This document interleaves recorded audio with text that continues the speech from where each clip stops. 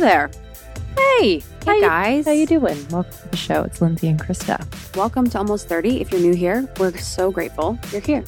Super grateful. We've been doing this for a long time. 7 Longer than anyone else that you know. years. 7 years is baby. a cycle. What have you done for 7? Yeah. I lived in LA for 7 years. I think I've lived in LA for 7. Okay. Any other cycles that are 7? I know that your taste buds change every 7 years. Your Hmm. cells are Turn over. completely turned over every 7 years. Trying to think if I've done anything for 7 years. I know. It's Probably like hated myself for 7 years. you know how I always am blown away when someone's like, I've been teaching kindergartners for 30 years. I know. Do you know what I mean? I know. I mean the utmost respect for anyone that can do anything for 30 years, I but I don't know. know if that's a part of my Design. DNA, you know? I know. I wonder if it's generationally, if our generation is less prone to be at jobs that long. Totally. Because I feel like most people that I know are at jobs for a few years. Yeah. I don't know if what's better, because I think there's something where people are kind Mhm. of switching jobs too much. But yeah, I don't know what I've done for 7 years. That's such a good question. Because I've just heard that it's a complete cycle. It's Well, whatever. they call it in relationships too. There's research around the 7-year itch. Yes. That basically by 7 years, there's a point in time where you Oh, that's interesting. want to Yeah. explore outside. Yeah. And then you become polygamous. Yeah, literally. That's when you bring on extra partners. That's when you move to LA and become poly. Everybody tries a little poly here. Yeah, everyone just tries a dash of poly. If that is not the number one conversation that people talk about, I can't even. Where I was when I was in Oregon with some people, I mean, that was the conversation the whole time, just kind of talking about it. I think people are so fascinated by it. Relationships are so fascinating to Absolutely. people. And it's almost like I don't want to say an excuse, because I do think there's a beautiful aspect to the journey of that, of kind of the ego dying a little bit and just kind of being love, giving love, receiving love, in whatever Free form. love. Yeah. Mhm. But I wonder too if it's kind of this primal urge, an excuse to be I'd love to have a side piece. Yes, 100%. I was I feel like it's always instigated by the men. And then what sort of happens is the women then, if they end up participating, then that sort of is what blows up, because I feel like the inspiration for men is more physical. And then for women, it's Emotional. Yeah. You start to actually really like the person that you're probably with, because women usually are more picky about who their mates and partners are. So I would imagine that it would become more challenging, and the woman probably falls in love with people. Not that the men don't, but Totally. Yeah. I think this is going to be such a general statement, so not applicable to everyone, but I feel like women have that ability to fall in love with a soul. Yes. More. Yes. That's why they date prisoners. I'm always blown away.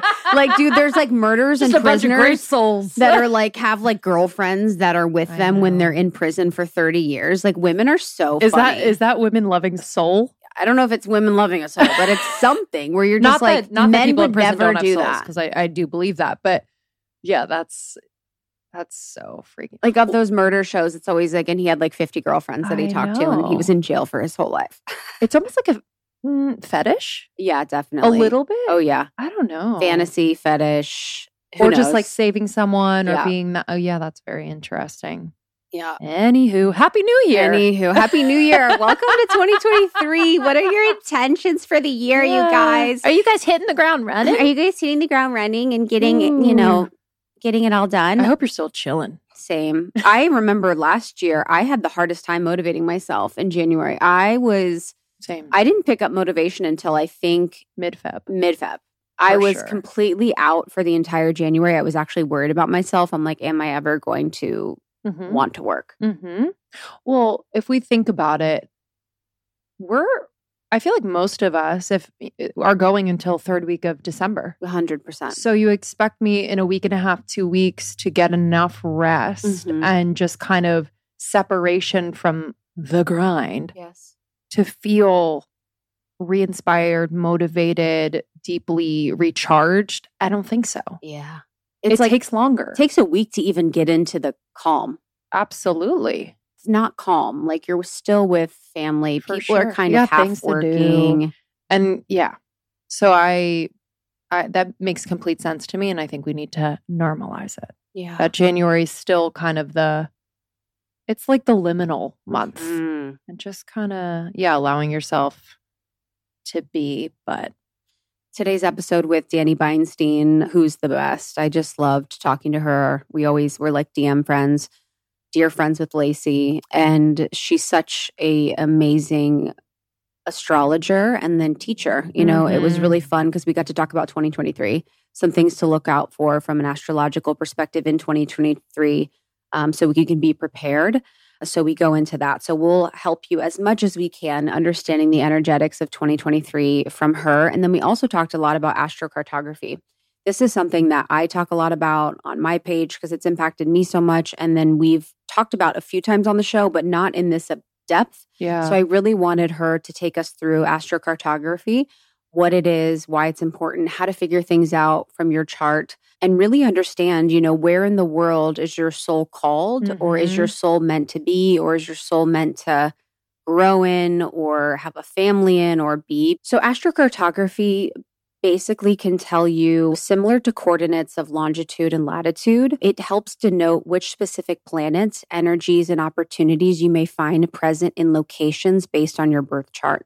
So everyone's chart will look different, and it'll basically show you specific lines which represent specific energies based on the planets.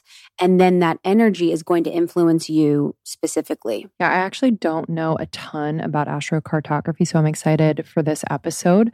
I think I know like the basics of like the sun line, the moon line, etc. What is your sun line? Do we have the same sun line? My sun line is more so in the Midwest. Oh, wow. Yeah, my sun line is in the Midwest. And what's through LA? Because we both have LA. Yes, through LA actually is Pluto, which is the planet of death and transformation, and then Mercury, which is the planet of communication. Wow. So I have those crossing through. Justin does as well. Interesting. Yeah, so basically the closer you are to a line when you're looking at your chart, the closer you feel the energy of that specific planet. So for me, having Los Angeles be a place where Pluto and Mercury cross means that the energies of those two planets will impact me in a different type of way. So yours is your sun line in LA. I think. I'm actually not sure in reading this, but I think that's what it is. And there's a lot of like creation energy in LA. Yeah.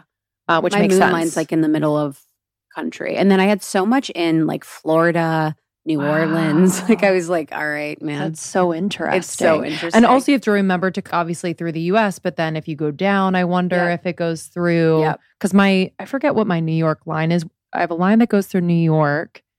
And then that same line goes through Jamaica, which I went to this year, and my husband's Jamaican. But I'm like curious about what that is because that's kind of interesting. But I think my line where I'm supposed to settle with like a family is in Montana. So I love it. See you there. So you can think about in your life when you've traveled to places and you've just felt really good. Yes. You know, your energy felt really right.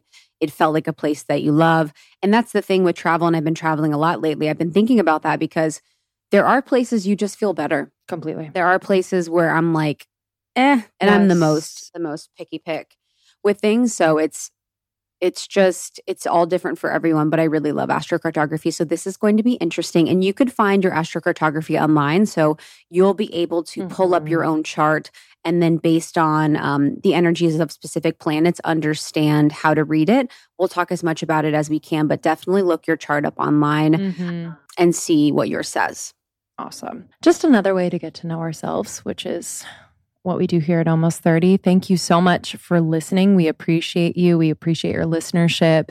If you haven't already joined the Almost 30 community, just so you know, we are opening up our membership at the end of the month, and it will be open. So you can join at any time if you've been hearing about it and just kind of being like, ooh, I wonder what's going on. Dani's going to do a workshop. Yeah. So we have Danielle Beinstein doing a workshop. We have some amazing workshops coming up. So all of the topics that you hear on the podcast, we go super deep and make it super actionable and personable to you in the membership through workshops that we have every single month. So Lindsay and I do live hangs where we do our own teachings. We have conversations with our members. And then we have these really beautiful in-depth workshops among so many other things within the membership. So it's such a beautiful way to support yourself and your evolution, especially in a new year. Yes. To learn more, you can go to almost30.com/membership. We also have our courses and programs on there. Just take a peek, see what calls to you. We're really honored to support you. Yes. Okay. DanielleBeinstein.com to learn more about our amazing guest on this show. Send this episode to a friend to talk about 2023 and all of the things. See where your lines are from an astrocartography perspective. And thank you for being a part of the Almost 30 Nation community. Love ya. Love ya. In the book, The Law of One, which is one of my favorite texts, so Law of One's a channeled text. So there's this woman and this group of people that channel Ra, the historical entity. And the person, her name's Carla, so she's the channeler. And Ra was talking about how the energy frequency was harder to get through with her because she had given up buying new clothes for the month. Mm-hmm. And it had actually lowered her vibration because the intention behind it was a lack intention rather than like a positive abundance intention. Yeah. And so it is just like back to that, like, what is the actual intention? What is the energetic behind it? Am I doing this because I hate myself or because I love myself? Right. It goes back to that famous saying, no amount of self-improvement can make up for a lack of self-acceptance. Mm-hmm. And I think that we are just so removed from ourselves. Yeah. Increasingly so. And so we keep trying to orchestrate these artificial means to understand ourselves or bring ourselves back home to ourselves. I use elements of biohacking, but I think that there's this kind of element of like, dude, let me just bypass being human. Uh-huh. And so I think there's kind of a split. Charles Eisenstein wrote a whole essay, a beautiful essay about this, but there is kind of this fork in the road towards transhumanism or old school kind of hippie. And I think that for me, and other people don't feel this way, and when I have clients who they love technology, I love that and I support them in that. And I think it's such a beautiful expression. I am not wired that way. I have always been a student of history. If I were to do anything else, I would get a PhD in social history, just for the love of it, not even to teach, not just because I'm so fascinated by what it was like to live throughout various points in history. And we think we're so different, but the same human need for connection, for belonging. And we think ourselves superior just because we live in the current age. But, you know, there's always been kindness. There's always been evil. I'm just kind of interested in what it means to be human, and not from a theoretical place, not from a like, you know, but from a real kind of. Because I'm like already, I'm like, let me just stay right here with you, because I think that's what's fostered, yes, in our current society. Right? There's not a lot of dropping in. One technique for actors to learn when they're starting their craft is like, how do you drop in? And you can feel it if you watch it on screen, right? What's the difference between an actor, like a real actor, actress, right? And someone who is performing. You know, as a lover of the arts, I would say if there's one thing that moves me and motivates me the most, I think of the Ani DeFranco line, like, art is why I get up in the morning. I'm actually incredibly kind of inspired by art, and it leads itself into the work that I do. But I'm always interested in the human piece. And that's why I think I love literature so much, because a great novel will explore the human experience without judgment of the character. Once you've judged the character, you've lost your reader, right? Literature can bring us deeper into empathy, not, again, a false sense of empathy, but who are we as people? And, you know, this comes up a lot in relationship. So I have a few clients right now that I'm working with, and it's actually a theme I'm seeing a lot in all different areas. So if a client's getting married, if a client is experiencing their dream position in terms of career, a client having a baby, moving somewhere they've always wanted to move, and then they have the experience and they say, oh, this is so much more complex and richer than I had anticipated in my mind. I thought this was going to solve the problem. And all it does is open a door to new aspects of the self. And we're always, it seems that many of us are always trying to outrun the complexity and the nuance of being a human being. So you can hold multiple emotions around a singular thing. You're even more likely to if you're honest with yourself. So this whole hashtag relationship bliss. Relationship goals. Too. Yes, relationship goals. That's the one. Yeah. And it's like, I don't know. When I talk to my friends, a lot of my friends, so I'm 42, a lot of my friends are in their 50s. And when I talk to them about their long-term marriages, many have been married for 20 plus years, there is a real layered complexity to their understanding of the choices they made when they were younger, if they're out there again, who they're looking for. And that's what's so rich in human relationships, is really being able to have the safe space to explore that and to say, think about it this way. Again, coming back to the truth piece. If someone's like, oh my God, my boyfriend, girlfriend, et cetera, is the best I've ever, is the most amazing person, versus I love my partner, drives me crazy. I'm drawn to this about them. Sometimes I wonder, would I be better off with someone like this? But then I realize, oh, they bring out in this in me.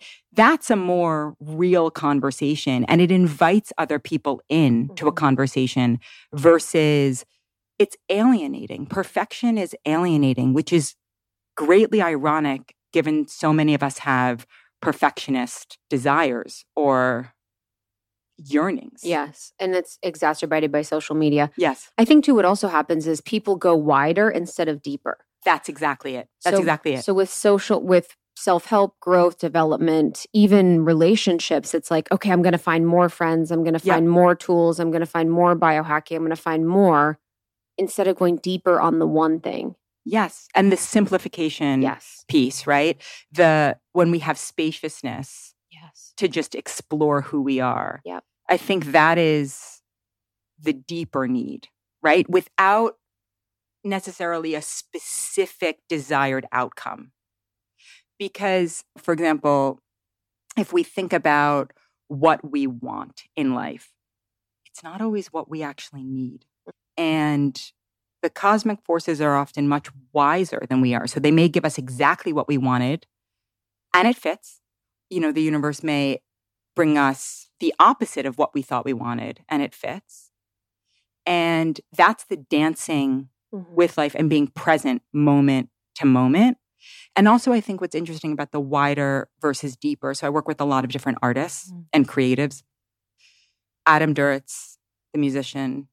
Yes, I'm a product of the 90s. But the musician, I think he once said, I don't know if this is his quote or he was referring to someone else's quote, but that the specific is actually universal. So a lot of what I see kind of on social media are these broad spectrum, broad strokes, follow these 6 bullet points or know yourself, et cetera. And the platitudes. And we really, what makes us interesting, what makes life interesting are the details. Yep. I think that's why certain memes work. That's why meme culture exists. Because you're like, oh, that's me. Yeah. You know, like I saw this, it's so crazy, but I saw this meme. It was like it was of this girl in the back of it was a green screen of her in the back of the car. And there was like weed smoke and like loud rap music and like her like Coach purse. And she's like me in high school thinking I'm having fun. Yeah. And I was like, that was literally my whole high school existence. But I think it's too specific. But I'm like, no, that actually is. And that's how you create connections, is through specificities. Yes.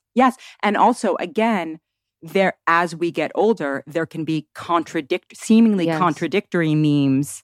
That's what I'm most interested in. And that's why I've always been drawn to art, because it explores that. And we're living in a big outrage culture, in a big ideological culture, sweeping generalizations made. And that feels dangerous to me, because individuals are what make life interesting.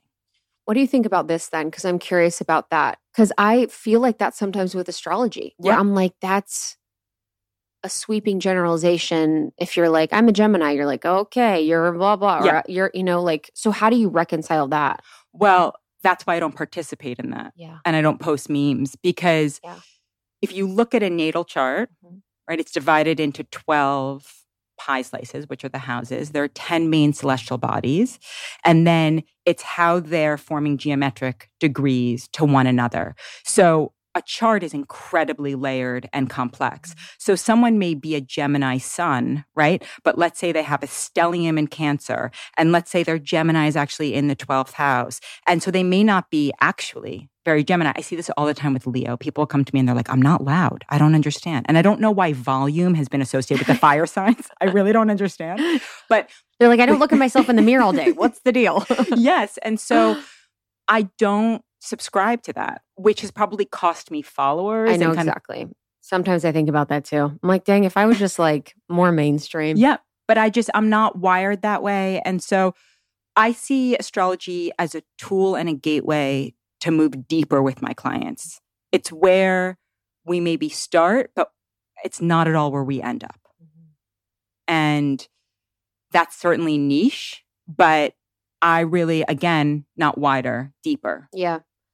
It's also, too, I think what you were saying a little bit before when we're talking about the human experience, it's like when people think what they want out of life, I think what happens first in their journey is like matrix play, where you're like, oh, I'm awakening. I can play with the matrix, where you're like, plug in this, get this out. That's a lot of specific manifestation work. Not Lacey, obviously, one of our dear friends, but it's like that general understanding is like, if I think about this, this happens. Yes. And it's actually not getting you what you want. Like, I want what God wants for me, not what my ego mind perceives to want for me. And I think that's an interesting part of the spiritual journey for a lot of people too, because it can be scary. I think I'm in that point where I'm still kind of gripping to the ego desires, and I'm not fully like turning forward to the part where it's like just the soul desires, because you're like, whoa, how could I be happy with not everything? Well, you're a human being. I don't know that you'll ever, I don't know that any of us ever lets go completely. Yeah. I think about this a lot because think about like early Super Soul Sunday, like, 90s, like that kind of OG teaching. And I think about, which was what? I don't even know. Just really the return to the soul. It had nothing to do with the material existence. It really was an exploration of surrender, letting go, mercy, forgiveness. A lot of it centered around those who had grown up, as we all do, varying degrees of challenging circumstances, how to make sense of it, really how to make sense of us being these beings that are on a green and blue ball floating through the universe. Like, how do you make sense of that? And then something kind of turned on. And I've been thinking about this because it seems to have taken off, this kind of new form of wellness at the same time, or kind of the fading of the minimalist movement. Remember the minimalist? Like, get rid of everything. Yeah. Right? So you had this kind of 2-track thing that was happening. And I think that as we raise in consciousness, often we just want less because we want to feel more free. And then we create a lot of spaciousness. And then we say, okay, from this openness, show me or guide me, or this is what's coming. And also, we're constantly evolving, right? We go through phases. And so this idea of like, I will land on this and this will be my identity, all of that is a construct. And I just feel that there is this yearning to just come back to the simplicity of we're all figuring it out. And there's nothing to figure it out, but we're all doing the best we can in a increasingly chaotic, complex world. There's just a gluttony of information. So much. Right? It's just so much, and it's exhausting. And it keeps us, again, in the head. And that's what I was thinking about recently with like Western culture and the introduction of like therapy culture. Yeah. It's like therapy's changed my life. I'm so grateful for it. But then it's also still in the mental process. Mm-hmm. Whereas different cultures all over the world would be moving, shaking, making noises, sort of like in the cathartic movement, in the like full flow of the energy, and how when we're in the mind with so much, it's actually not healing. Correct. And I think that is something too, where people assume that their understanding, it can be healing, but it sometimes isn't the full healing to understand. 100%. I think about this a lot because almost every session, a client will cry or sob or move. Yes. And I feel like, okay, now we're moving the energy, because if it's just up here in the head, it's never deeply felt. So I think that people need to feel seen and heard. And that doesn't come with just talking. That actually comes from listening. I noticed in my practice that I went through a phase where I was like, okay, I need to give them as much information as possible. I just need to make this worth making an investment. I need to give them as much information as possible. And I kind of shifted out of the original listening. And then I moved back into the deeper listening. And I was like, this is actually what's effective. Not just listening to someone ramble from their head, but sometimes people just need to vent and then you can get to the deeper place. But listening beneath the words. So what are they really saying? What are they really wanting? And then from that, I think, the physical element, listen, I moved to the woods.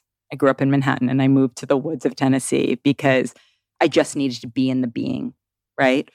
Like I don't have a wellness practice. I sit on my porch and watch my dogs and drink a cup of tea or an espresso. And I feel more at peace than I went to some fancy spa up in a high rise in downtown Nashville. And I had this thought coming home. I was like, if I had just put my feet in the grass, I would have felt more relaxed than this 3-hour process where I had to drive downtown, get in an elevator, go to a high rise, 100%. Check in, check out, change your clothes. The whole thing. Do the lock and key on the thing. Totally. And so I was like, I'm not doing this. I'm going to go. I found practitioners who are, out of their house. It's a much calmer thing. But yes, exactly. That whole, again, like the artificial construction rather than going to the thing itself. And so maybe it's the Virgo in me, if I want to be kind of me more. It's like going to the purity. What's the essence of the thing? And I just think there's no one size fits all model. So for some people, maybe they do need to talk it out. For other people, they need to go psilocybin, right? For another person, they need to go hike in the woods. Maybe needs a combination of all, I think that there's never going to be one thing that applies to every single person. The only 2 things we know for sure are death and taxes. Mm-hmm. Like everything else. Could be nature apply. Yeah. I am juggling quite a bit lately. I have a new baby, 6 months in, and we are finishing our book and running a business and a marriage and a house. And it's just a lot, but everything is all good and just my dream, but it's a lot. But I have found that if my health routine is on point, then everything runs smoothly. And one huge piece of that routine is my supplementation. And Symbiotica has just always been a constant in my routine. If you haven't heard of Symbiotica, they're a health and wellness company that does everything with intention. I mean that from the bottom of my heart. Like I know them. Sherveen has been on the podcast many times. I just have seen how passionate, how incredibly intelligent, how dedicated he is to creating products that are clean, plant-based, without toxic or harmful chemicals, which we need more of that in the world. So let me just run you through what I'm taking. I take the vitamin D3 K2. It's the liposomal form. I just squirt 12 little pumps in my mouth every single morning. I also take their B12. I'm also obsessed with the liposomal vitamin C. I have these little packets. Whether it's winter or whatever season, it's obviously great for immunity, but it also is amazing because it has biotin, one of nature's most beautifying ingredients. So I've seen an improvement in my skin, hair, and nail growth as well.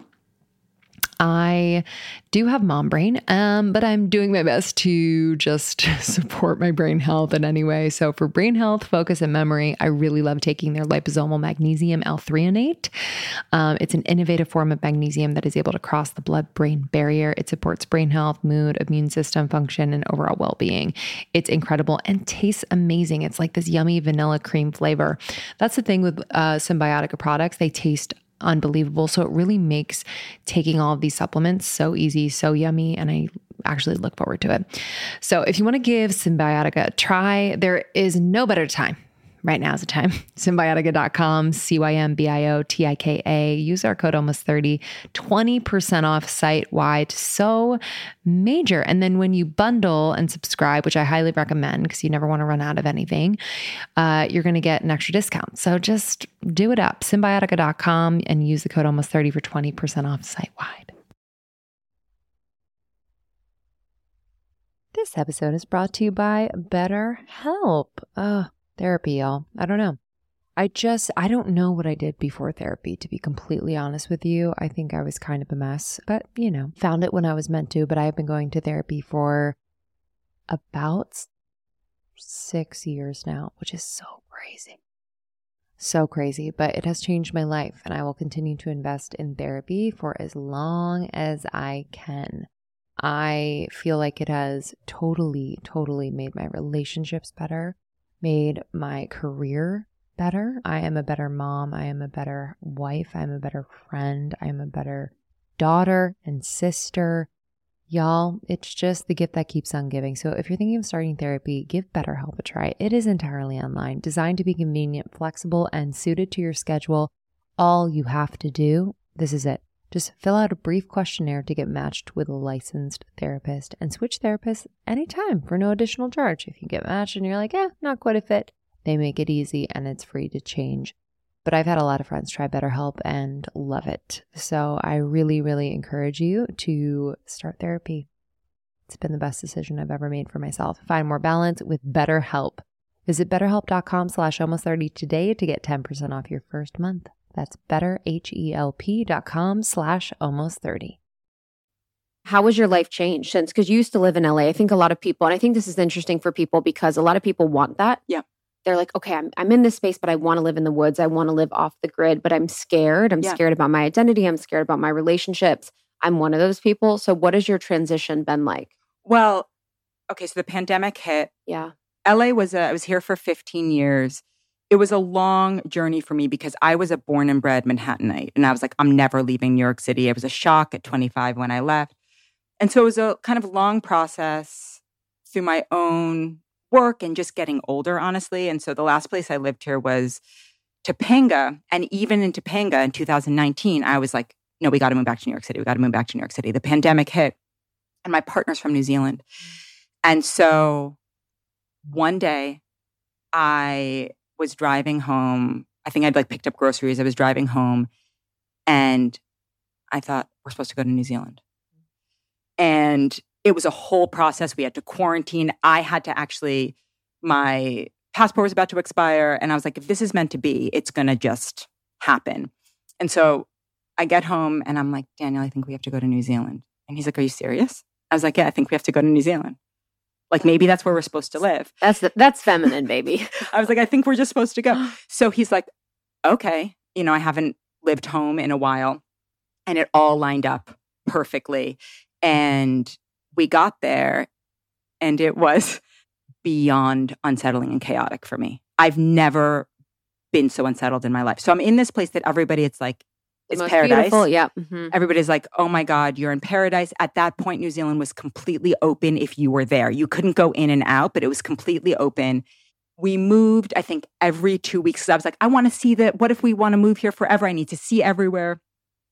And genuinely the most unsettled I've ever been. And it was during a massive Uranus transit. And it was my Uranus line, which can be unsettling, but also awakening. And honestly, the most toxic I've ever been was there, maybe since I was 17 or early 20s and raged at my parents. How did that show up? It showed up with my partner's family. I almost blew up our relationship several times. I was confronted with pieces of myself that I had really not been confronted with in a really long time. It had a lot to do with identity. We come from radically different worlds. I felt challenged at the core. I felt like, where is home? What is home? I knew LA didn't really feel like home. And I was stuck on this idea we were going to move back to New York City. We're going to move back to New York City. And I come back about 2 months earlier than him. I land in LA. All our stuff was in storage. And I said, I'm going to Colorado. My best friend had rented a property there and my parents are there. One of my sisters is there. My parents have moved to Colorado. about 20 years ago. And I get to Colorado and I feel at home and I'm like, there's so much space here. And I realized that New Zealand had changed me in all my fighting it. I had been really impacted by having so much spaciousness and nature. And in the times that we weren't in Auckland, but even Auckland is like, there's water everywhere. You're by the ocean and the greens are the, most vibrant greens. And so I kind of had it in my head, we'll go back to New York City and then I'll buy a property in Hudson, upstate. It's always like halfway. Yes, halfway. It's always like, just, okay, a little bit further. Totally. Exactly. A little bit further. Exactly. And then he was about to come home and I said, again, same thing. I got it down low. I was supposed to go to Nashville. He's like, bless this man. He's like, I'm still thinking about my family. All right. Totally. 100%. And he was like, okay, let's get an Airbnb and try it out. And so we land in Nashville. We drive to Nashville last September. And we were both like, we really love it. And so the plan was like, okay, we're going to get, a house in East Nashville, which is a lot like Silver Lake in LA. That feels familiar, et cetera. Halfway. And I started looking at properties. And I just kept being drawn more and more out. And then we lost 3 houses and then found a house. And I was like, this is our house. And it's 25 minutes outside of Nashville, but it is woods, 360 degree in the woods. And I was like, this is it. And he's more pragmatic. He's like, this is really a smart investment because regardless, Nashville's blowing up and et cetera. The taxes are really good. And we can actually parcel this land and build again. And I was just, I don't know about any of that. We're supposed to be here. And it was seamless. Like we had lost 3 houses and then this was just a seamless process. I don't know what's best for me. In my life, every decision, although when I get a download that's crystal clear, New Zealand was really challenging, was absolutely supposed to go there, right? LA had been challenging for 15 years, but going through a series of Pluto transits, it's on my Pluto line. So that's the interesting thing about it. Too. It's transformative. My husband too. It's wild. It's wild. My Pluto and Mercury.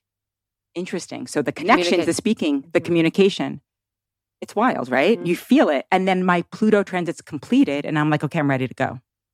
So how can people, astrocartography, I want to talk about that. People are obsessed and understanding that about LA and the specific lines has helped me greatly. So what is it? So astrocartography is where the lines line up when you were born. So for example, people may assume like, oh, so my sun line is where I was born. No, it's where the sun line was. Was it on the midheaven, which is the highest point in the chart, the IC, which is the most deeply felt part of the chart, the AC, the ascendant, how we present to the world, the descendant, how we greet others, how we experience relationship. So it's where any of those lines fell on the day you were born, on the moment you were born, right?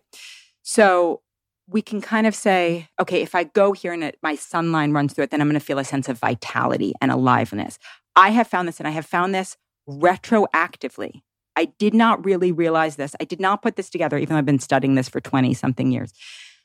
I did not put together that I was consistently drawn to the line that I was having the major transit around until I was in New Zealand.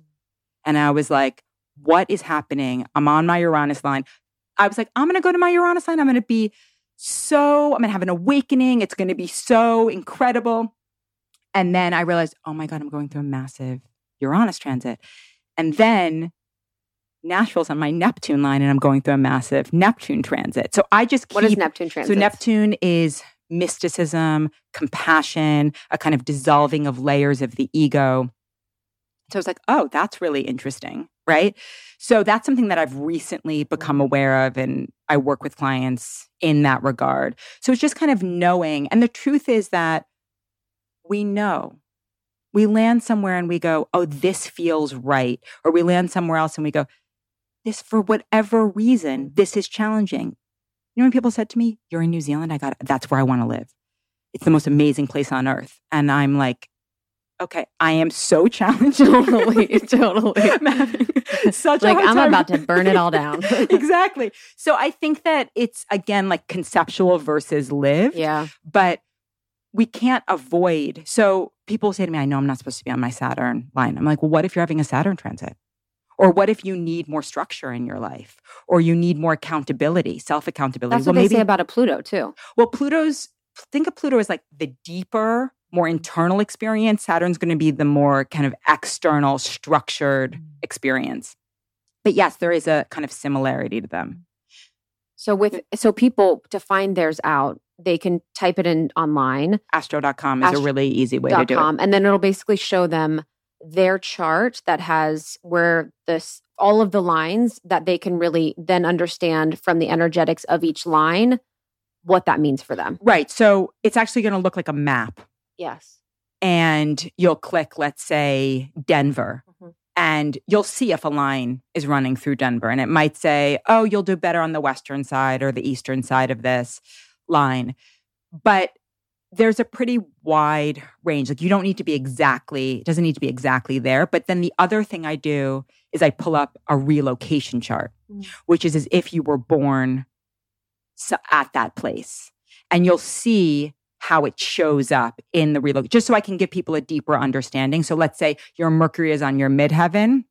There, if you pull up the relocation chart, you'll see Mercury on the midheaven. Okay. You'll recognize that, oh, this is a place. And then you can see where the other celestial bodies land in the chart. I find it to be more substantive or additional. I find it to be helpful. So it's like people could look at the astro.com to get a general sense of the energetics of things, but it doesn't take into consideration like different aspects of their chart as it relates to those things. Exactly. For example, I don't have any lines running through London or the UK, but I love London and the UK. I feel so connected there.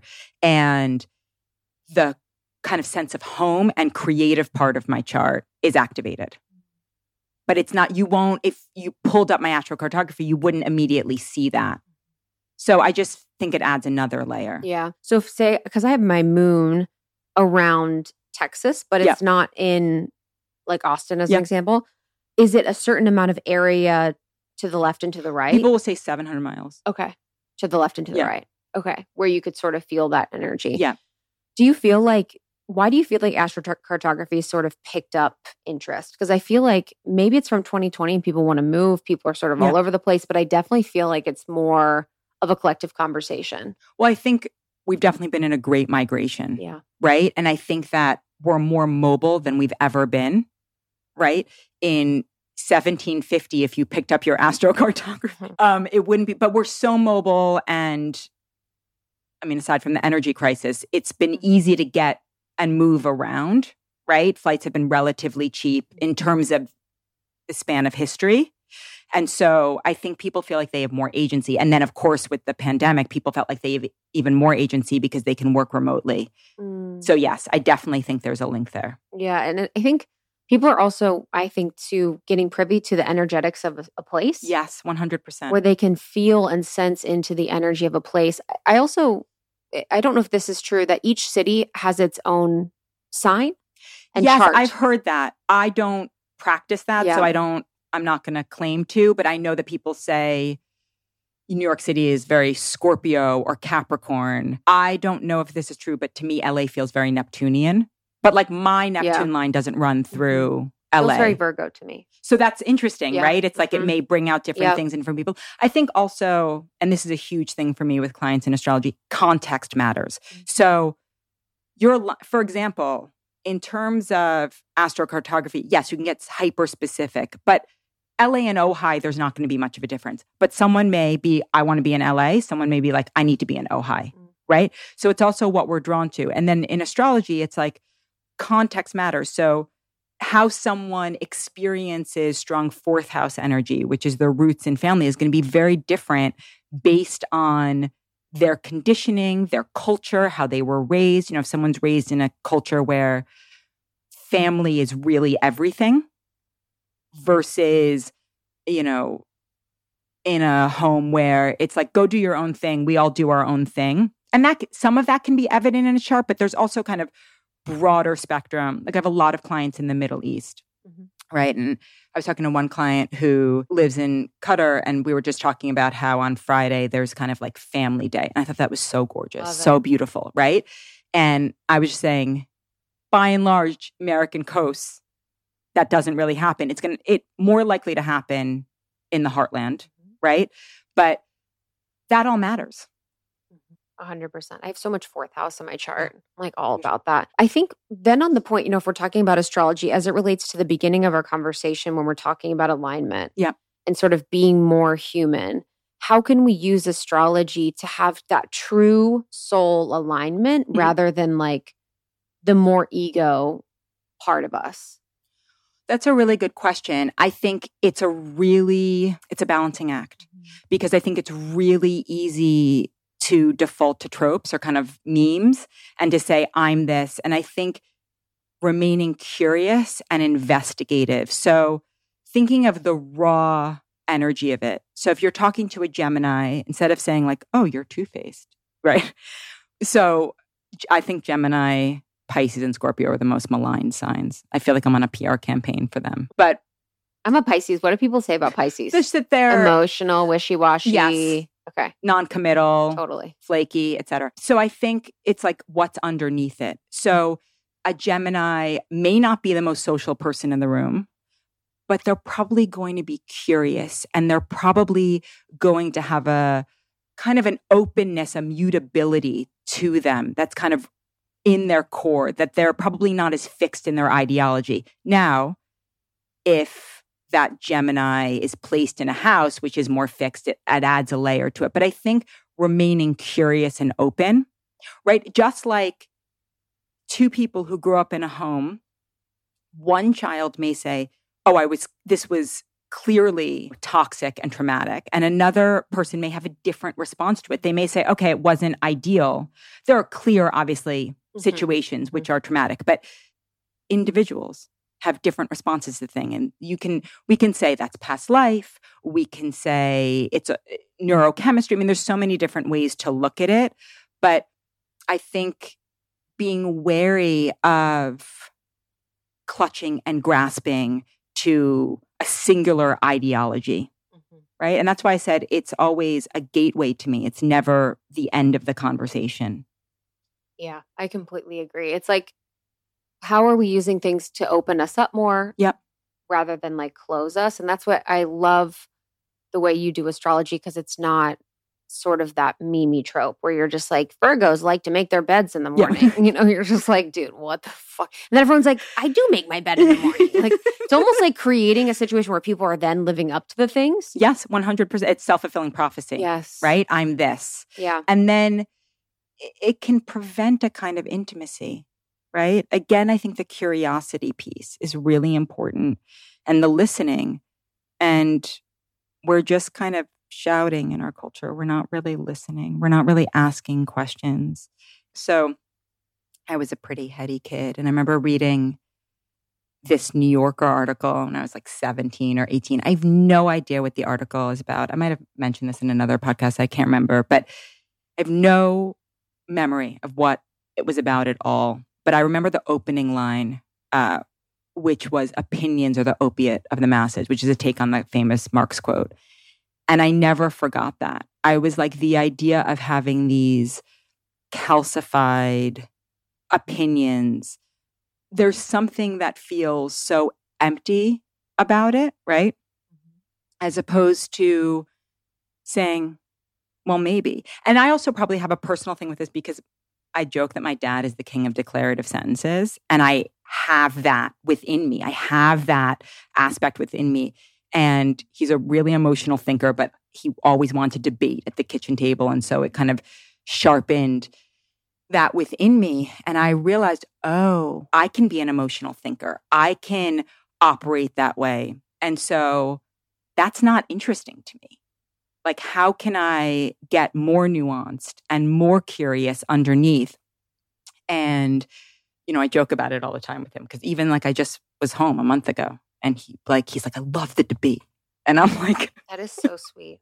I want to be more I want to enjoy it more. But it's like I say to him, I'm like, you enjoy it. Like, yes. And I was raised to enjoy it. Yeah, I'm like, I'm forced to enjoy it. Like, I was like, not everyone is going to find this enjoyable. I would love to. I love when like couples or families are just like going at it. Yeah, that's and they're our having house. fun. That's I'm our like, house. And he likes it, like, because we disagree on a lot. And he's like, I love it. And there's 4 of us, and he raised us all to be like it's a tension that I want to be more comfortable with. Just that little bit of tension where you're like, ooh, it's okay. We're both having our different experience and we're expressing it. Yep. And being okay with not fusing or matching energies, or being like, it is only safe if we agree. Oh, yeah. No, in fact, I feel like in my house growing up, it was like you weren't meant to agree because then it wasn't interesting. That's hilarious. So, yeah, on my birthday card this year. Oh, that's a whole vibe too, though. That's a whole thing. If you're like just being like, well. That's everything. 100%. To just have your own identity. Yes. 100%. And I was like, that's like being a high schooler. You know what I mean? That's a full high school experience. I know. It was last time I was home, I was like, I hear you, but like, I really just want to have breakfast. Like, yeah.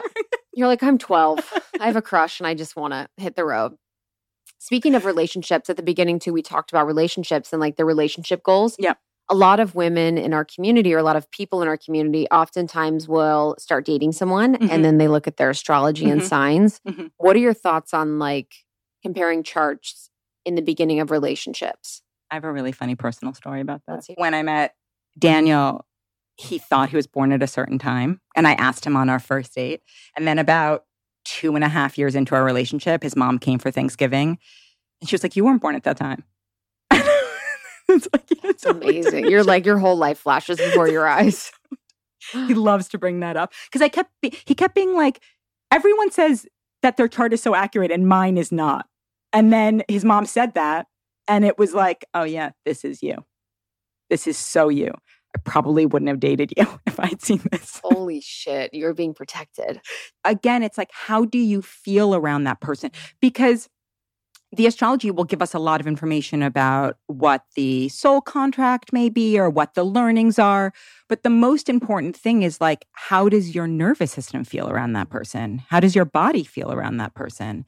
And then let's use astrology to understand the kind of underlying dynamics, as opposed to using the astrology as a way to keep people away. I see this also with people having babies all the time. I don't want to have that sign. Well, that hurts you my can't feelings. really control that because there's a moon and a rising, et cetera. And also, spirit knows what it's doing. So if you have such an issue with that sign, I almost guarantee you it's going to show up in some way or another. I think it's so heartbreaking. Peace and love. Everyone listening, whatever. Peace and love. But when people are like, I want a boy. Yeah. I want a girl. Yeah. I'm like, oh my God. Yep. That says so much about your relationship with that gender. Yes. And then I've spoken to adults who are like, my father wanted a boy. Oh, you know, and then so I see the other side of that, of like what happens. Yes. But yes. And it starts. But the other thing is like, we're all coming into something. Yeah. We're all working through something. And I go back a lot to the ancient Greek philosophers, because it was just this sense of like fate and free will. And there are just some soul experiences that the window dressing of it may look different, but the soul lesson is going to be there. So a lot of times if I see clients in dilemma, like, should I go here or should I go here? And I say, on some level, it doesn't matter, because your soul is going to present you with the experiences that you need in order to grow and evolve. So it's a false sense of control. Yes. With relationships, how would someone be able to tell about soul contracts and learnings from charts? North Node. Okay. Yours and theirs? Yes. Okay. If there is any kind of contact between Saturn and, an IC, any of the angles, what we call the angles, that can be evident, but a lot around the nodes and Saturn and the angles. Because Saturn represents? Lessons, karmic lessons. It wouldn't be Venus? No, Venus is more topical. Wow. Venus is more like, is the attraction there? Do we get along? Mars is more kind of the sexual piece. Is there sexual compatibility? But no, it's not deep enough. And so I think what you said is really powerful too. In relationships, it's like, how are people using it to like categorize people and keep people further from them and further from intimacy? Right. And then we'll just become more and more isolated and more lonely. Yes. As opposed to, we have something to learn from every single person. Right? Everybody who shows up in our life is some kind of teacher. And we don't, again, need to create a formula around it where it's exhausting and we're overanalyzing everybody. But just seeing someone through soul-centered eyes, really seeing the soul in them, the human in them. They're doing the best they can. You're doing the best you can. I'm doing the best I can instead of being on the offense all the time. Yeah, for finding reasons to not move forward or be with people or categorize people. And that's the whole thing when the opinions are the, what is it? Opiates of the masses. It's like, I always see that with people where it's like, once they feel like they conceptually understand something, they can sort of move on and try and figure out the next thing. So it's like, okay, this person's Scorpio, don't like Scorpios, move on. And sort of never leave room for that nuance because that takes time. Takes inquiry, to be in nuance, to be in discovery. It takes confidence in being able to change your opinion and perspective. Yes.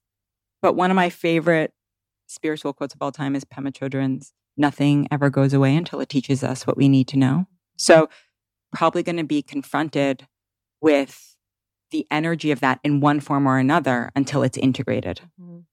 Yeah, 100%. I would love to talk a little bit about 2023. Yes. Astrology, baby. How are we looking for 2023? So 2023 is interesting because Saturn... Not a good start. No. Just kidding. Well, there's kidding. all these massive shifts in the collective, and they're not going to be tied up in a bow, right? But we have, in March, Saturn moves into Pisces for a little over 2 years. Okay. So I'm a Pisces. Is that good for me? Well, there's going to be a kind of I'm like, nuance. Is this good for me? Does this apply to me directly? There's a kind of solidification that can happen. Okay. Saturn gets a bad rap, but Saturn teaches us accountability. It matures us. It consolidates. Nothing in nature grows exponentially indefinitely. We always have contraction and expansion. So Saturn can contract, but there's a real kind of blessing in that. It's like, now that I'm back in seasons and I watch the land that I live on, like it blossomed in spring and then bloomed like in summer. And then it's folding into itself and the leaves are all starting to fall in preparation for winter. And there's all this growth, but it's underground, right? In preparation for spring again. And so I think of Saturn as the wintering, and there's a real stillness and beauty to winter. It happens to be my favorite season, but there's a real kind of beauty to that. So there's a kind of coming to oneself and a fortification that Saturn can bring. Now, Pisces is all about mysticism. It can be about fantasy, imagination. It can be about pining. What's pining? So pining is like the yearning for something that it always feels far away. But what I say to clients is that if there's a strong element of pining, well, then you've got an incredible imagination, right? You see what's possible. And so how can you take those gifts of imagination and use them creatively, right? How can you make something? So it feels contradictory, Saturn and Pisces energy. Do you feel like that? Okay. Because one is the physical form and kind of physical world reality, and the other one is the unseen world.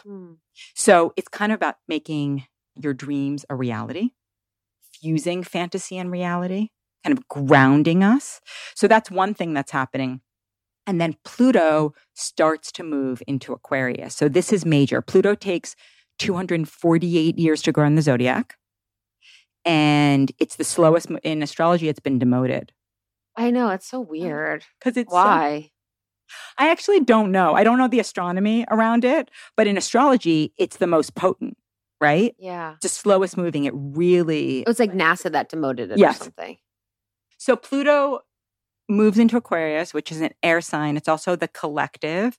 So I think we're going to get, we're feeling it, right? Massive lessons around groupthink. Because Aquarius it's paradoxical because it's about the individual, but it's also about the collective, right? So we're going to start to get lessons. So that happens between the end of March. I think it's March 23rd. I can only keep so many dates in my head until June, and then it backtracks back into Capricorn, and then so in that, I think it's May 17th of 2023, Jupiter will have moved into Taurus the day before, and we're going to have a square between Jupiter and Pluto, and they're going to be in fixed signs. So it feels like there is going to be this real kind of next spring, because it's also, we have the eclipses. So we have the eclipses on April 20th and then May 5th. There's going to be this kind of rumbling that's, I think, going to really come up against ideology hitting, again, physical world reality. And I feel the big thing that's going to be true for 2023 and 2024 is stuff around farming. Because Jupiter moving into Taurus, which is the physical world, land, it is literally the gardener or the farmer. And then... That's also climate. Yeah, all of it. Yeah. And then on top of that, Uranus, which takes 84 years to grow in the zodiac, in 2024, in April of 2024, Jupiter will meet up with Uranus in Taurus. So there just feels like that's going to be the real kind of theme, is how we relate to land, how we relate to nature.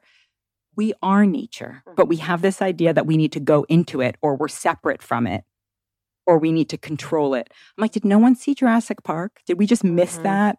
Like, you mess with nature, it messes back. 100%. I literally couldn't go to the bathroom alone for like years because the Tyrannosaurus Rex ate the person out of the bathroom. That's true.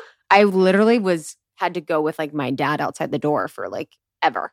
What do you feel like, are there movies that you feel were incredibly impactful in terms of what you thought your adulthood would be growing up? Yeah, that's a good one. Clueless, probably. The classic. Yeah. What I thought my adulthood would be. Was there a movie that you were obsessed with when you were 11, 12, 13, 14, when you were like starting to develop your sexual consciousness? I'll never forget Titanic. Yeah. I saw it like 9 times in theaters. And I just never forget like the feeling of like boobs coming on the screen. And it was just like everyone like was like the tension. Because it was kind of radical then. I guess it was. Like there wasn't really boobs as like they're everywhere now, like every HBO show, but it was like very radical and very radical for our age. And I just remember being like, what the fuck? And it was one of those movies where it's like fall in love, meet each other. You know what I mean? The love at first sight thing, which is like something we hear from like contextual level. We're like love at first sight. But then when you kind of see it actually happening in movies, it's so wild because it's no communication really. It's like all eye. It's all eye. Yeah. And I remember feeling that. I was like, okay, I'm going to be rich and they're going to see, you know what I mean? They're going to see me. And it's like, are they going to be from the lower class? Like lower class. Yeah. No, I'm actually opposite. I'm Jack in the scenario. They're the Rose. But yeah, I remember that being like profound. And any television series? Television series around relationships. Sabrina the Teenage Witch was pretty dope. I do remember Sex and the City. Interesting. I do remember that being very interesting. And I know it's got its things. It's not Bible, but I do remember that being really impactful. Have you seen any of that play out? I feel like we underestimate the imprint that these early media experiences have on us. Those of us, like some of America was raised if you were raised in a religious environment. Oh my God, The Hills and Laguna Beach. Yeah. I rewatched it the other day just because I'm like always just like a student of Earth. I'm like, what's the deal with this? Yeah. And so I was watching it and I was like, holy fucking shit. The things that the guys were saying was so crazy. Like they were just so sexist and just like they said gay and derogatory ways. Like, and then also the conversations with the people, like no one ever actually communicated anything. They'd be like, so did you see her at the party? And you're like, yeah, like I did. And then they'd go to the party and be like, you're a bitch. And it's like so much has been thought, but not communicated. Yeah. And just how that, also the whole concept of being mad at the girl for the guy's actions, that was the whole experience of that was like being mad at the girl for the guy, having so much pressure on the girl. It was wild. And you ended up in Southern California. Yeah. I think about this a lot because I was obsessed with episodic TV. Like, for example, I was a teenager when ER came out and like, were Carol and Doug going to get together? And it was like every episode was anticipatory. And I swear that because I didn't see it. My parents are still married. They're really solid relationship. I didn't see that.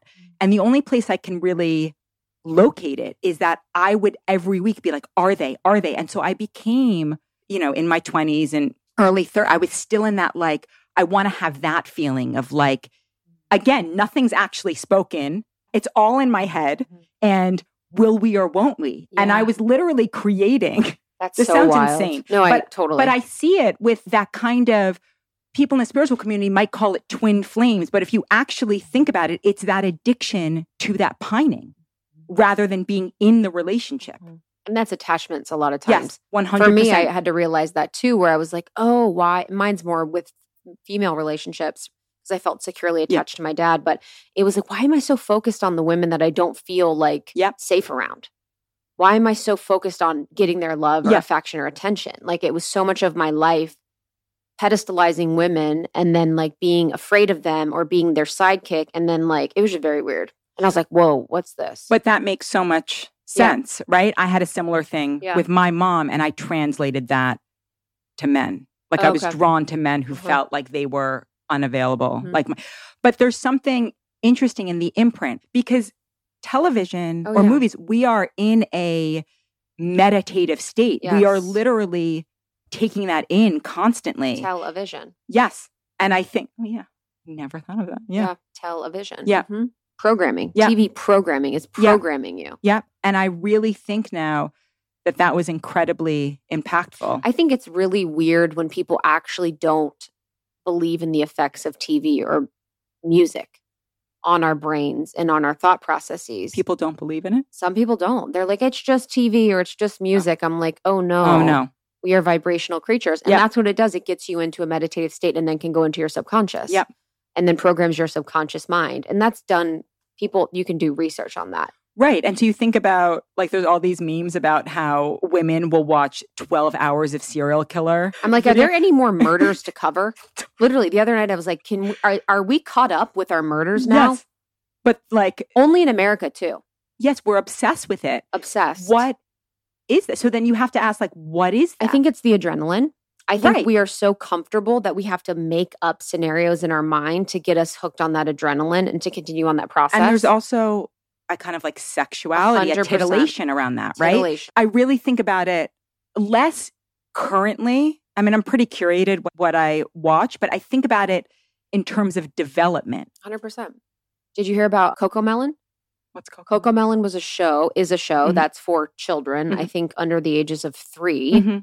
And they got bought by like a video game company. Oh, and they actually make children addicted to it because of the sounds are gambling sounds. So it's like ching, ching, ching, ching, ching. Oh, God. The music and then the colors are basically so stimulating that they become addicting to children. I mean, God. Yep. Couldn't sleep after I heard that. I'm like, that breaks my heart how we're just bringing children into this loop of addiction so immediately. Yep. And that's why in the RIE method, they say active toys make a passive mind, passive toys make an active mind. So when you're giving a child like a box, right, that creates imagination, that creates freedom. But when you're giving them an iPad, which no shade, like I'm not saying I'm not a parent. I actually have no idea what that would be like. And I'm sure they'll have an iPad, but it's like, Waldorf. Waldorf. Yeah. Where it's like, if you're giving them everything on the phone, they're not going to want to use their imagination or minds. Well, it's interesting that you bring that up because I even find myself less and less interested in Instagram. And I actually want to go to websites and discover on my own. Because one of my favorite things about traveling is like getting lost and just discovering. I don't like being a passive recipient. I don't like that feeling. Yes. It makes me feel ineffectual. I can't sleep with the TV on. Yeah. I can't just be hanging out with music on. No, same way. Like it's like I'm like very like, what are you trying to do to me? Yeah. What are the thought forms that are trying to get to me? I just feel like I like the proactivity. And so when the algorithm shifted and it was like, you're just feeding me, well, that takes away my core nature, which is to explore. And so I just think about, even as a child, how much I was taking in because it was the 80s and 90s. My parents they'd watch a ton of content and I was raised in a house. I had a TV in my bedroom and I'm not mad at them about it. I think about it now and I think, oh, yeah, like actually what I love to do is like put together potions that I thought were like Tinkerbell potions in the bathroom. And God, I love to read. I always loved to read. I was a total bookworm and nerd. But I just think about that. And it's part of the deprogramming. Yeah. I was so yearning for connection that I wasn't really a TV watcher. Yeah. So I would try and find friends or I was always kind of like looking for how I could connect with people. Much healthier than I was. But also it's like, babes, you got to be alone. Yeah. You got to learn to be alone a little bit. You got to learn to find ways to connect with yourself. So that was kind of my drug, was relationships, friendships, people. I'd hang out at other people's houses. I didn't really find TV that interesting, but we definitely watched it. We grew up on it. It was like a huge part of our experience. I think this is also too, where it's like, we have so much information and resources and work and blah, blah, blah. It's like now we're at a phase of history where it's more curation. Yes. And distillation. Yes. Yep. Is that astrologically aligned? Or do you think that's just a collective experience? I think that's a collective experience. I think there's a whole power dynamic that is taking place between the algorithm, curation, groupthink, and I think there's definitely a pushback. Especially, I don't know what it's like to be a digital native. I grew up, I watched TV, but I didn't have a screen on my phone. That didn't come about until after college for me. Mine was like beginning of college. Yeah. So I feel like there's a pushback to like, enough. I need spaciousness. I need to just kind of hear the birds sing. Also, the other thing with curation is like, then you're taking in someone else's curation, right? And I think the ideal situation is that you're inspired by other people's loves to then sort out your own. And that comes back to the specificity. A thing that I see a lot with like, when we talk about authenticity, I don't particularly think there's like a singular thing or a list. I think it's like moment to moment. The example I'll give is going back to like going to a movie or eating at a restaurant in high school, or is it middle schooler? And like, maybe you actually love Celine Dion, but you were never going to admit that, right? Because people would think it was uncool, for example. It's like being honest. Actually, I'm really moved by Celine Dion. Actually, I really didn't like that movie. Actually, this is my genuine moment-to-moment response to this scenario, or that's authenticity. And there's the tension in that too. Yep. I think that people really miss. Yeah, because people online could be like, oh, she's not wearing makeup, or she's showing her stained shirt, or like she's crying on an Instagram. It's like, yes, that can be authenticity. And it also could be performance.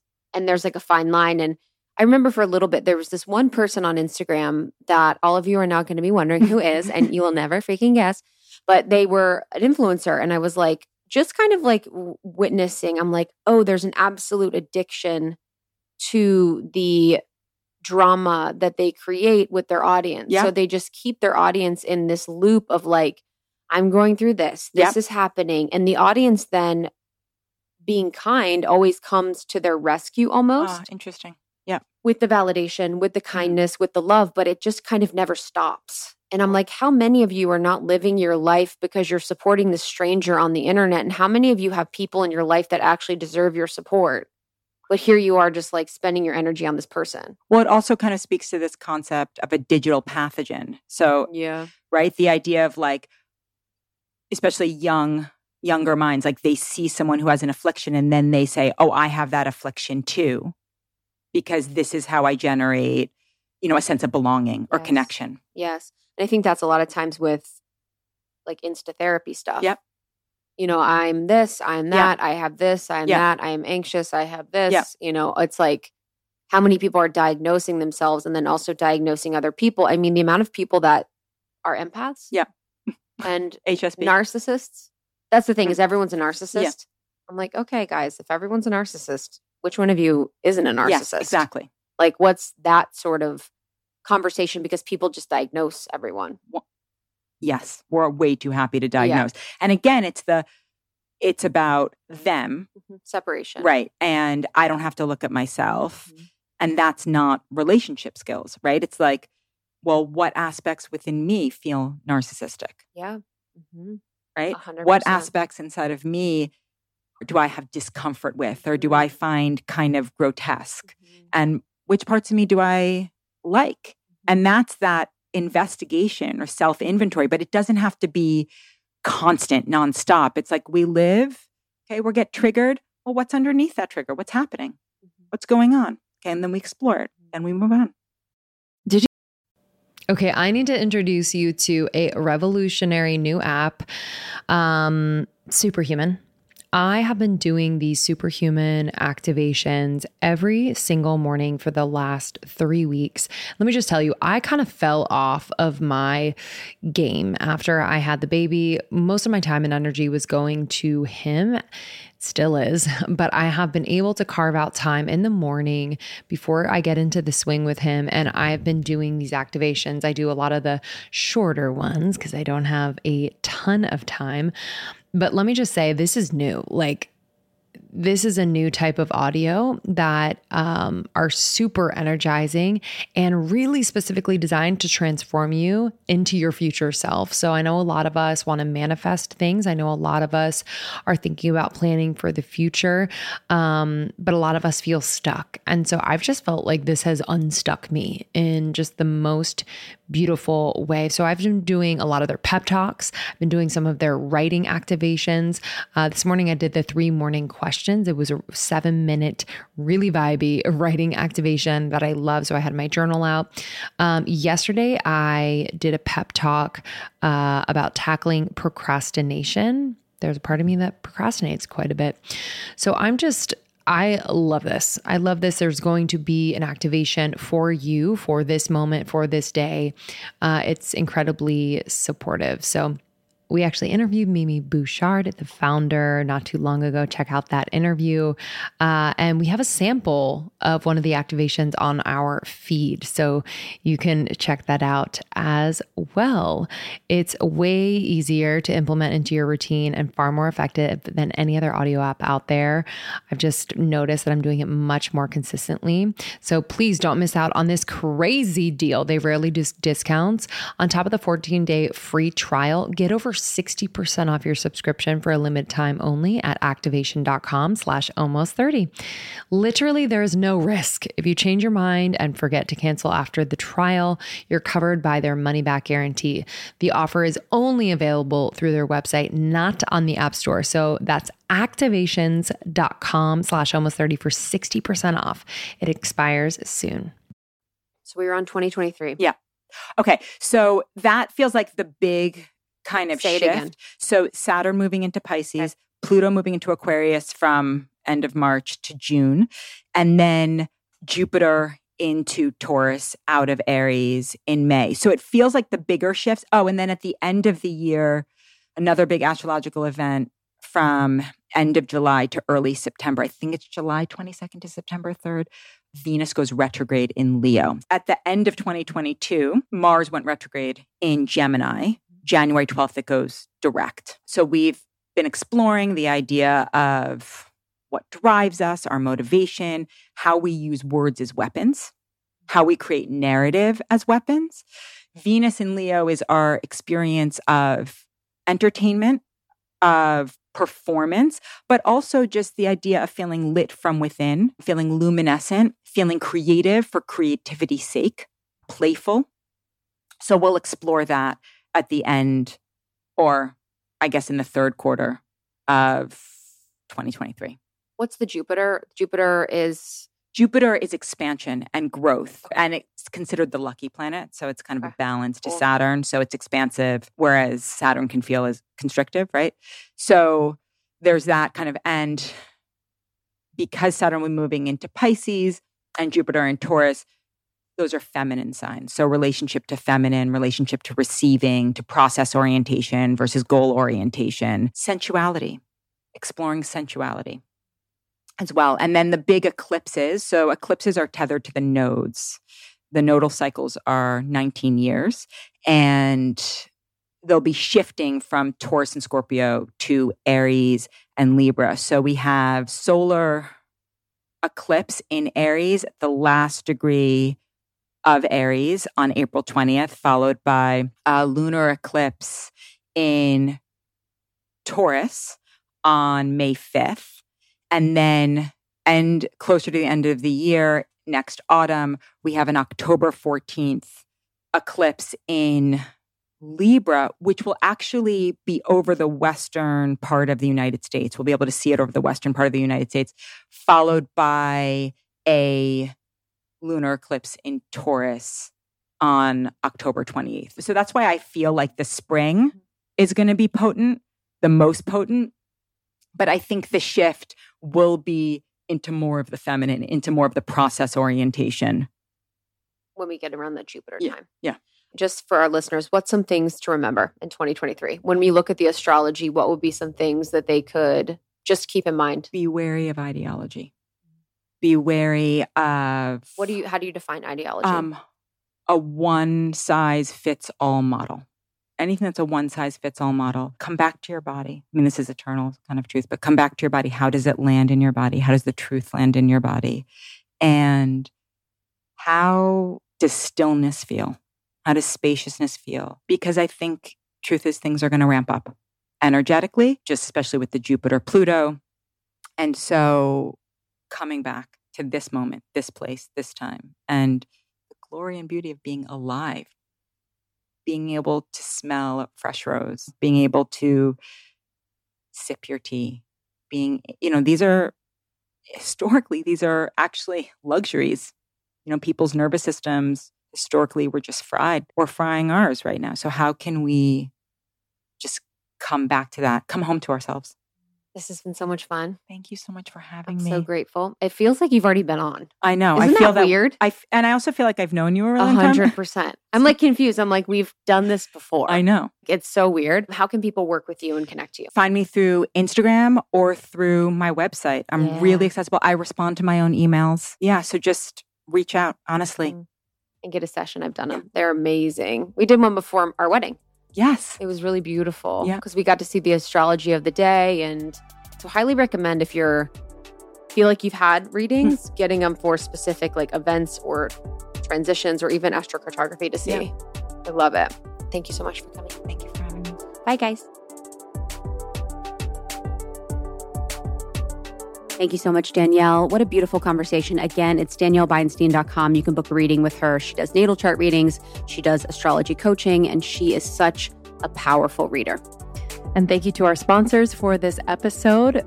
Krista and I love trying out brands and experiences for you and bringing the ones that we really love and use ourselves to the show. You can find all the discount information exclusively for Almost 30 listeners at almost30.com/partners. Also in our show notes of this episode. You can check it out there. Yeah. We love you guys. Thank you so much. Bye. Bye.